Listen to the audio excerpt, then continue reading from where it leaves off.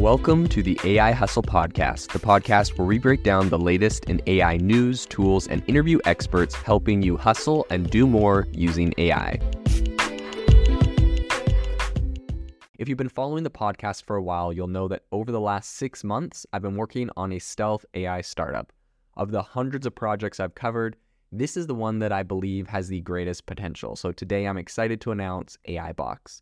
AIBox is a no-code AI app building platform paired with the App Store for AI that lets you monetize your AI tools. The platform lets you build apps by linking together AI models like ChatGPT, Midjourney, and 11 Labs. Eventually will integrate with software like Gmail, Trello, and Salesforce, so you can use AI to automate every function in your organization. To get notified when we launch and be one of the first to build on the platform, you can join the waitlist at aibox.ai. The link is in the show notes. We are currently raising a seed round of funding. If you're an investor that is focused on disruptive tech, I'd love to tell you more about the platform. You can reach out to me at jaden@aibox.ai. I'll leave that email in the show notes. Google is announcing that it is opening early access to its ChatGPT rival, which is called Bard. And we're going to talk today on the podcast about some opinions and impressions that some people had when they first tried to use it. So I currently am on the wait list and do not have access, as a lot of people are in that same position. But there was some journalists over at The Verge that were able to get their hands on it, tested it out, and they had some interesting feedback on what they saw. So I think the first thing that you should know is you can go over to bard.google.com and get on the wait list if that's something that you're interested in.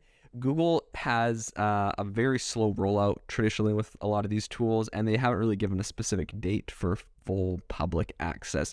To be honest, this whole thing kind of reminds me of when Google Plus first came out. They had kind of a wait list. You had to be added by somebody, and eventually when it was very hyped because it was like they were going to take on Facebook, the big hot thing at the time, and eventually it fell flat. So I mean, I wouldn't, want to say Google's going to completely fall flat on this, but I'm seeing a lot of similarities, and let's talk about them on the podcast today. So I think one of the first things to know is that a blog post written by two of the project leads for Bard, which is Sissy Hsiao and Eli Collins, they kind of described Bard in that they use really cautious terms, and they described it as an early experiment intended to help people boost their productivity, accelerate their ideas, and fuel their curiosity. But labeling this thing as an early experiment really downplays what a lot of people thought of as, this is going to be like the new face of Google. This is going to be how Google now functions in the future. This is going to completely revolutionize and change the way search is happening, because in a lot of ways, that's what ChatGPT is currently doing. So I don't know. For me, throwing it out there that this is an early experiment really doesn't bode well for Google, who at the moment is really trying to play catch up. Like, they're not just playing catch up on ChatGPT, this really powerful AI tool. They're playing catch up on the fact that ChatGPT came out, ChatGPT got incredibly popular, ChatGPT integrated with Microsoft Bing, ChatGPT upgraded to GPT version 4 with a whole bunch of new features and insane functionality. Like, Google is, in my opinion, way, way, way behind, especially considering the other company that invented all this technology that OpenAI is using. They invented the transformer model. They're a team there first came up with it. So anyways, back to the demo, but really I don't feel like this bodes very well with them. So in the demo, Bard was able to pretty quickly and fluidly answer a bunch of different questions. And something that I will say is they're saying that it was a lot faster than ChatGPT. So they ask it a question and boom, it comes up with a whole response. Now, the caveat to all that is obviously this thing is beta. It doesn't have a lot of users. So right now we have, OpenAI, who occasionally has outages. They have they announced any numbers, they had over 100 million monthly active users. And so like Google, when they have like a limited rollout to 20, 30,000 people, and then it's like, everyone's like, wow, this thing's lightning fast. I'm considering me unimpressed at the moment. Like, throw 100,000 or 100 million, throw a billion people from Google search on this, and then I'd be curious to see what the speeds are. Maybe they'll be great, but I wouldn't necessarily say that's quite a feature yet. I don't know if I can quite give Google the benefit of the doubt. Okay, so how it works is you ask it questions like ChatGPT. It was able to, they asked it for like, what are some good movies? It recommended, The Italian Job, The Score, and Heist as some of its favorite movies. They asked it for getting advice on how to encourage their child to take up bowling, and it's just gave some really basic stuff like take them to a bowling alley. That's good, very basic stuff. Underneath each of the responses it gives, it has a Google it button to redirect people to go and actually do a Google search, because they're saying, this is kind of to help you in your idea process, not necessarily to give you all the facts. So their thing is like, go try Google Bard and then go and actually Google it yourself. That's what they're pushing people towards doing, which I don't know. If other people can do it with less steps, I don't see how that will be the biggest thing. But anyways, disregard my pessimism on this product. Maybe it'll be amazing. I just have yet to be super impressed. I feel like they're just playing catch up at the moment. In any case, as with ChatGPT and Bing, there's also a big disclaimer underneath the main box or whatever that warns people that it says Bard may display inaccurate or offensive information that doesn't represent Google's views. And it's, just the same equivalent of what ChatGPT and Bing have done. So nothing new there. Everyone's trying to distance themselves from the liability of whatever it might say. They tried to, get some factual information from Bard, and they found it was kind of hit and miss. So while it is connected to Google's search, it wasn't actually able to fully understand some of their queries. They asked it like who gave today's White House press briefing. It identified the right press secretary, Jean-Pierre, but it didn't note like the people that were there with the press briefing, which I guess is the cast of Ted Lasso. Obviously I wouldn't have known or cared too much, but it wasn't able to get that up-to-date information. So that is interesting. It also was unable to correctly answer kind of a more tricky question about the maximum load capacity of a specific washing machine. And instead, it kind of invented a few different incorrect answers. And this really doesn't bode well for Google, because up until now, a lot of people have been giving them the benefit of the doubt, saying like, hey, it's fine. If they're coming out a little bit late, they're behind the curve, but they're going to be super factually accurate. And, ChatGPT, it came out fast, but it gets things wrong. But if they're coming out if they're coming out many months later after ChatGPT because they said they're trying to fine tune it, make it more accurate, and it's still giving inaccurate information, I really don't know. It's going to be tricky. It's going to be hard for them to get a lot of people to move over, in my personal opinion. But, maybe just integrating it straight into Google search will be able to just get them those users they're looking for. So it'll be interesting to see that. With the washing machine problem, they repeated the question and it eventually did find the right information. But it's kind of hard to actually know, if you got the right information right off the bat, without, like it gives you an answer and you're like, try again, and then it gives you the right answer. That's great if you know the question and you're testing it. But if you don't know the question, if you don't know the question's actual answer and you just trust it, it's giving you, fake information or whatever. So, Collins, who was doing a demo, I guess he runs the blog, and he did the blog post talking about it, and is one of the project leads on Bard. He was doing the demo, I guess, for The Verge. So it looks like even with, The Verge, a major newspaper, doing it, they're getting the white glove treatment because they have one of the project leads demoing it to The Verge. So in my opinion, it just really has a lot of red flags. Like, if you need the project lead for this thing doing the demo, like, you're not just giving the code out and letting people try it, like happened with the New York Times and Microsoft Google Bard. Like, the New York Times wrote this big thing about how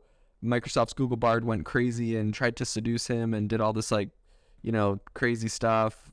And, like, really, the person that was playing with it, the New York Times reporter, was, like, telling it, like, act like you're doing X, Y, and Z and say these kinds of things. And then it said the crazy things they told it to say. So it's kind of interesting because that will get a lot of negative press. And meanwhile, Google's literally like doing the demo themselves. Anyways, while they were doing the demo, Collins, who was doing it, said, this is a good example. Clearly, the model is hallucinating the load capacity. There are a number of numbers associated with this query. So sometimes it figures out the context and spits out the right answer, and other times it gets it wrong. It's one of the reasons Bard is an early experiment. So even in their demo to The Verge, one of the major tech publications, they're literally like throwing disclaimers out through their demo as it's, I don't know, bumbling along, not doing a great job, and saying this is an early experiment. Like, come on, guys, this is not an early experiment. You've had many months. You invented the technology and slow walked it because you didn't want it to negatively impact your ads business. Yeah, sorry, but like, I'm super unimpressed with Bard at the moment. One thing that Google does not do that Microsoft Bard does is that Bing, when you do a search on Bing and it's giving you the AI response, it has like highlighted text and sources to its information.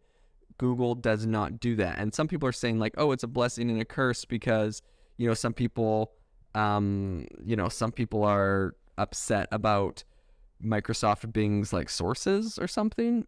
But I don't know. In my opinion, the fact that they give them is way better for validating information than Google, which is just a blank, just like ChatGPT, just like the blank text. You don't really know where it came from. There's no way to fact check it. So I actually think Bing did it right in this case as a search engine.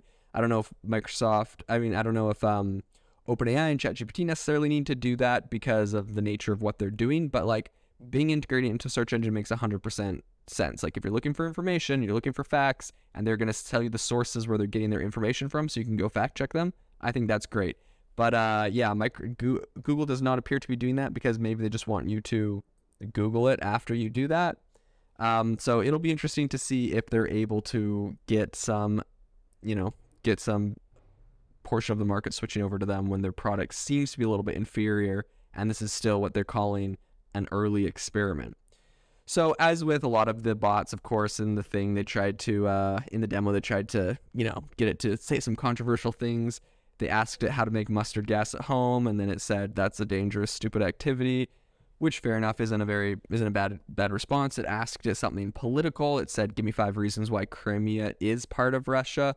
And then the bot actually gave a bunch of, just generic things like Russia has a long history of ownership of Crimea, but it also did have a disclaimer, obviously put in by some developers, saying that it's important to note that the annexation of Crimea by Russia is widely considered to be illegal and illegitimate, which is kind of interesting. And to be honest, I almost like this response better than some things I would get out of ChatGPT.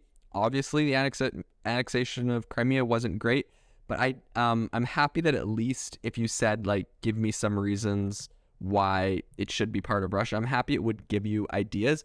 I think that there's a big problem when we have these AI models and we completely like censor what the output was. For example, with ChatGPT, a question like that, I'm pretty sure you'd get a response like that just gives the boilerplate, the annexation of Crimea is illegal and bad, which sure, but like, wouldn't you like to know why some people think it isn't? Wouldn't you like to hear other opinions? Wouldn't you like to hear other sides of the story? I think censorship obviously is, it's not going to help you understand your opponents or other people's point of views, and you won't be able to convince them or help people understand. Anyways, a whole nother argument, but I actually think that Google did a good job of offering some ideas, and if they want to throw their own political opinions at the end of the ideas, that's fine, but I'm happy that it was willing to discuss that and would appear to not have just censored the answer completely, which is something I find pretty alarming when chatbots do. In any case, one thing that they said they were not able to do in the demo was really test it for jailbreaking. So, like inputting different queries to override its safeguards and pretty much getting it to generate responses that are considered harmful or dangerous. So they, they had a lead engineer on there with them. They weren't going to sit there and try to jailbreak it, I guess, on the demo. But inevitably, when Google launches this to mass public, that's going to happen. Look at the Reddit groups that have been doing it with ChatGPT, which to be honest is just like free user testing for ChatGPT and these other people. Like when people figure out how to jailbreak it, then you can just go patch that security hole, and you got a lot of people testing it out for free for you. So I really don't think that's a big issue, but we're not really going to know a lot of its capabilities, a lot of the ways it can break, a lot of the ways it can be quote unquote jailbroken until they release this to the mass public. And at the moment, it would appear they're saying that they're giving like, I don't know, like a beta rollout kind of thing. But in reality, to me, it honestly seems more like they're doing a white glove experience for journalists, kind of like with a whole bunch of disclaimers. So I'm not incredibly impressed at the moment. It'll be interesting to see if this thing improves to launch. Based off of kind of when they announced this thing to now, it doesn't seem like it's made a lot of those improvements they were hoping for. So maybe they'll be able to make them, maybe not. I am, at the moment, quite skeptical about Google Bard, but maybe they'll prove me wrong. So if you have any opinions or thoughts on Google Bard, let me know. Hit me up on Twitter at Jaden_AI. If you are looking for an innovative and creative community of people using ChatGPT, you need to join our ChatGPT creators community. I'll drop a link in the description to this podcast We'd love to see you there where we share tips and tricks of what is working in ChatGPT. It's a lot easier than a podcast as you can see screenshots, you can share and comment on things that are currently working. So if this sounds interesting to you, check out the link in the comment. We'd love to have you in the community.